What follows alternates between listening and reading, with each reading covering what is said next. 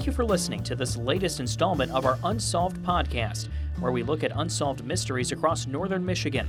This month, we're taking a look at the Victoria Solis case in Charlevoix County. Victoria, or Vicky, was last seen leaving her shift as a waitress at a Boyne City restaurant known as Pippin's back on April 15th of 1988. The restaurant is known as Fricky's today. But she wasn't reported missing until several days later when she didn't show up for work. That led to searches in and around her Boyne Falls home. But after 33 years, there's still no answer about what happened to Vicky. Lieutenant Michael Wheat with the Charlevoix County Sheriff's Office has been on the case in one capacity or another from the start. I sat down with him to recap the investigation and look into what new leads they're exploring. So take me back to April of 1988. Vicky's at her job at a restaurant in Charlevoix County, and what happened? Well, she went to work on April 15th, worked her shift, left work, and then was never reported. She never went back to work. She was not reported missing, and then I think it was on Sunday around the 24th or 25th that her employer at Pippin's restaurant where she was working actually called our department to report her missing. She was a very reliable employee, and by not showing up for work, they became very concerned. I think they may have called the home and talked to Vicky's husband, who was limited physically and mentally by a brain tumor at a lot earlier period of time, and I think he told them that he didn't know where she was. Investigators also made some puzzling discoveries at Vicky's home. Her purse, the car keys, her paperwork, the car she drove were all at the house. So what indication did that give investigators at that point, after the 24th, 25th, when the restaurant calls? What happened next? Well, our initial thought was that she may have had a health issue. Her husband told the officers initially when they went to the house that the last time he saw Vicky, she was walking up into the hills to see her son, where he was up cutting wood. And we did have some information that there were times that she would walk into Boyne Falls on a two-track through the fields called the Old Carriage Trail. Local people call it the Old Carriage Trail. And so initially we did a number of foot and air searches. We were assisted by the fire department, our own officers. At the time we had a mounted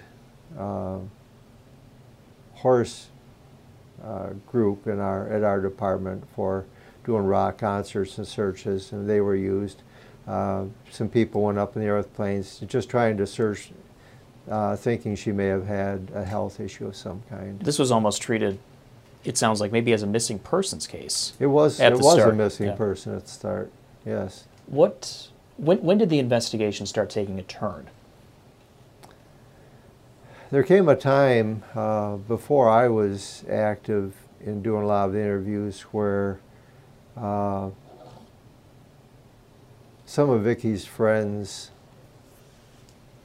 told the officers that were doing the interviews that there may have been some problems within the home at the time, and so there were some other investigative leads that were followed up on. But during that same time, there was an extensive amount of work done trying to find out if she was still alive by checking Social Security records, Medicare, Medicaid.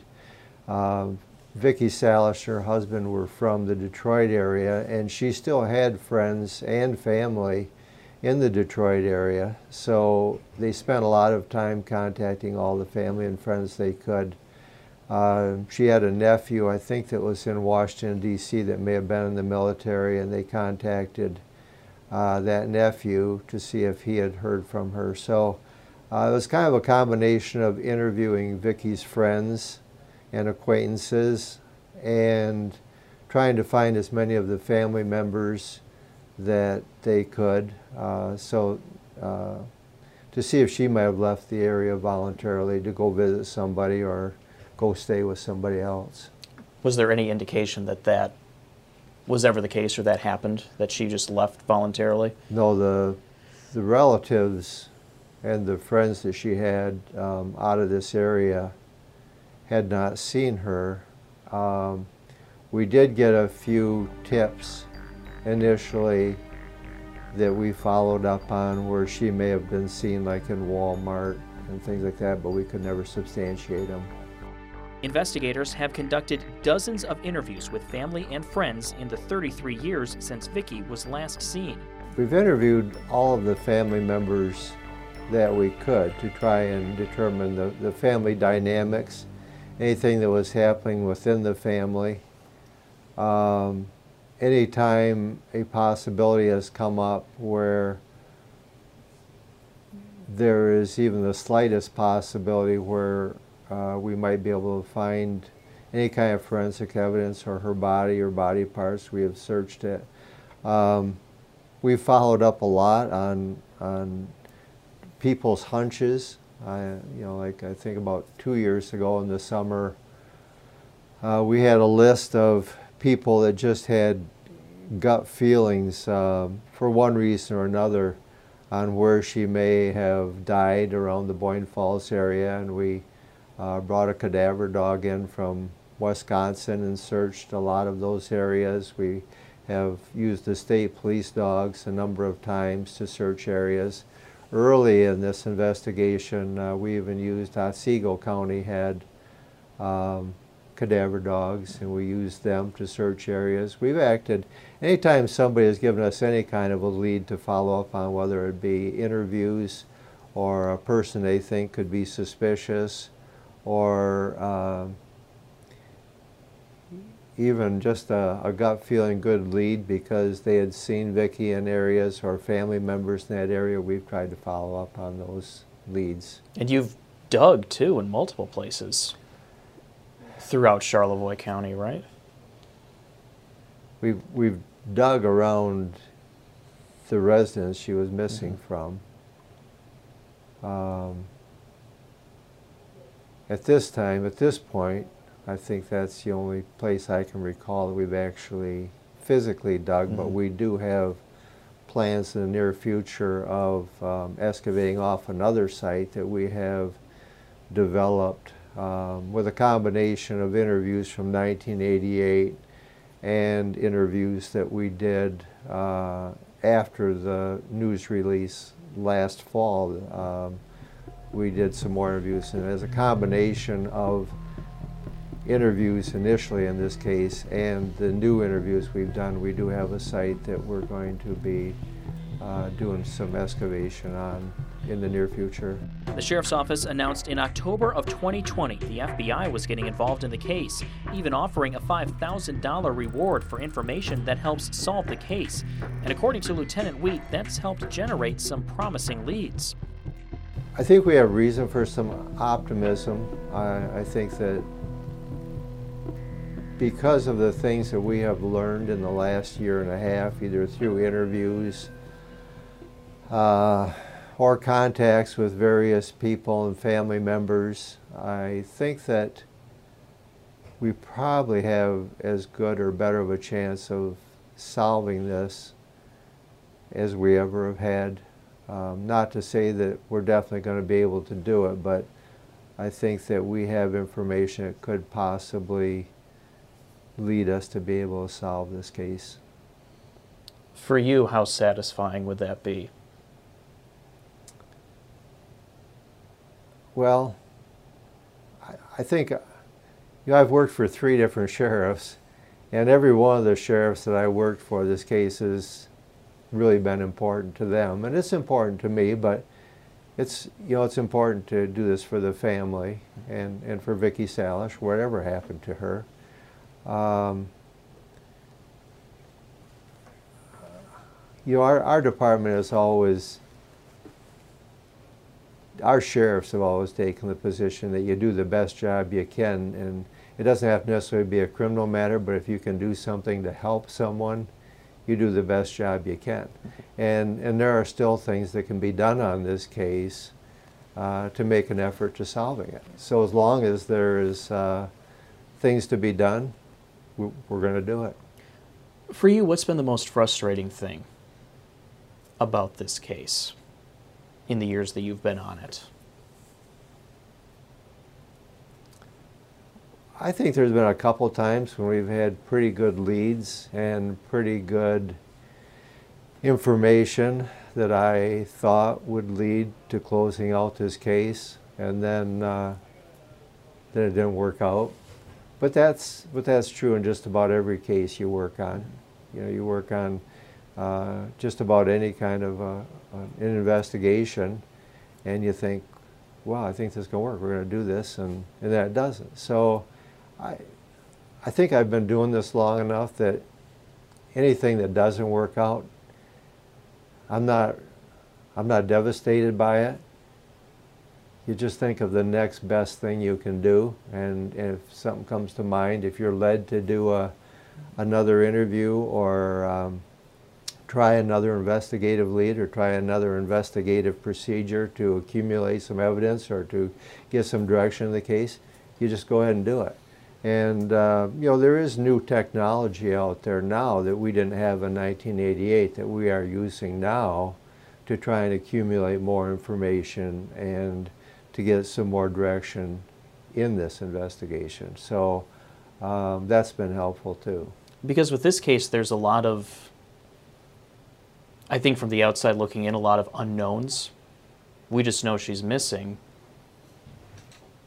But beyond that, you guys have never found remains or anything that would indicate the final pieces of what happened to her. That's correct. We have never found any remains for Vicki Salish. Information that we have on what may have happened to her has come to us first or second hand through interviews we have done. And those are that's the big question you're trying to answer with all of this ultimately. What happened to Vicki Salish? And that was Lieutenant Michael Wheat with the Charlevoix County Sheriff's Office. This case also has a unique connection to the Sheriff's Office. Charlevoix County Sheriff Chuck Bondra worked with Vicki at Pippin's Restaurant when he was a teenager. I asked the sheriff about what he remembers of Vicki and the days after she went missing. So, Sheriff, your first involvement with this case, not in law enforcement, but you kind of have a unique connection I do. to this case. Tell me about that. I met Vicki Salish in 87 or 88, whatever year it was. I was in high school. We worked together at a restaurant. I was actually a busboy where she was a waitress, which is how I got to know her. And quite frankly, the only way I personally knew her. So, I mean, what do you remember about her from your interactions with her? Yeah. You know, I'm going to say, from my perspective, the grandma perspective, which in my mind is a good thing, it's a sweet, caring person that always made sure folks were taken care of, including myself.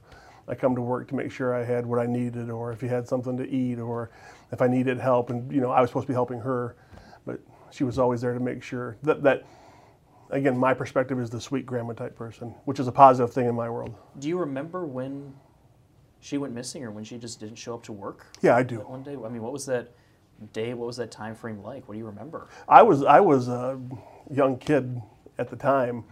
It was definitely peculiar because it was atypical of her from my experience with her. I know the owner of the restaurant was Pippin's. It was in Boyne City. And the owner's name was Barbara, real nice gal. And I believe she's the one that may have called and said, hey, something's not right here because Vicki didn't show up. So it was atypical, it wasn't normal, and you know, even as a kid you knew something wasn't right. So fast forward now, you're here as sheriff. You guys brought in the FBI recently in this case. What spurred that decision to get the FBI involved? A new look in the behavior science aspect of it, knowing some folks that worked there and, you know, just being inquisitive. So I talked with Lieutenant Wheat, who has been trying to retire for some time now, And I asked him to, because he's worked on the case for 30 plus years, I asked him to, if we could just bring the case up to date from where it was before he retires. Because there's a lot of new technology A that ton you guys of, didn't have in the 80s. a that ton you of have new now. science, a ton of new science. And it spurred some really good stuff. Without going into all of it, there's been some really, really good things, and progress has been made on this case, which is why Lieutenant Weed is still working. Just in that 6 or so months of getting the FBI involved and kind of putting this thing back in the spotlight. Yeah. You guys are seeing the results. Yeah, we are. When we spoke with a polygrapher from the state police as well, who provided some really good insight. So, we're just kind of reaching out to anybody that may have an expertise in any area to be helpful. And knowing that, there's some people that we're looking at that may have an interest in the federal side of things, and they may be more akin to approaching them. Sure. As it may. Lieutenant, we kind of dove into it a little bit, but for you, what would it be like to solve this case? What would it mean to get those final pieces of the puzzle put together? It would bring satisfaction in that we were able to resolve it, but knowing Vicki, she deserves a proper burial. She's a good gal. She lived her life the right way, and she deserves better than what's happened to her. Because we still really don't know what happened. We just know she was never seen after leaving work that one day. Yeah, she's not been found. And I suppose Lieutenant Wheat told you all that she left behind the things that someone would take with them. Car, purse, anything you would need to leave was still at her house. And we know it during this investigation, even recently, that she went to square some things up with some people that needed to have some things squared up with her from a perspective. So, and after, when we get all those timelines put together, it narrows it down to a specific time, is what I can say, and the people that she would have had contact with. Sheriff Vondra also believes investigators are close to solving the case. People remember this. They remember things about this case. People that we hadn't spoke to or that hadn't come forward have come forward since this. The media has done a good job at putting this out there. And the things they remember have been unbelievably helpful. They've helped move it forward further than you would have expected. We've progressed because of the outreach the media, quite frankly, has put out there, and people have come to us. And we've talked to people that said, they this or that, or this was said, or I saw that, which has progressed the case. So it's, I'll say we're close. It's just time. We're close. And that was Charlevoix County Sheriff Chuck Vondra. If you have any information on what happened to Victoria Solis, contact the Charlevoix County Sheriff's Office at 231-675-1541 or the FBI at 1-800-CALL-FBI, or you can go to fbi.gov/tips. Thanks for listening to this episode of Unsolved. You can find our previous episodes on 9and10news.com or wherever you get your podcast. You can also watch a video version on 9 and 10 News and the free View It app. And be sure to tune in next month when we dive into another unsolved mystery from northern Michigan. For 9 and 10 News, I'm David Leiden.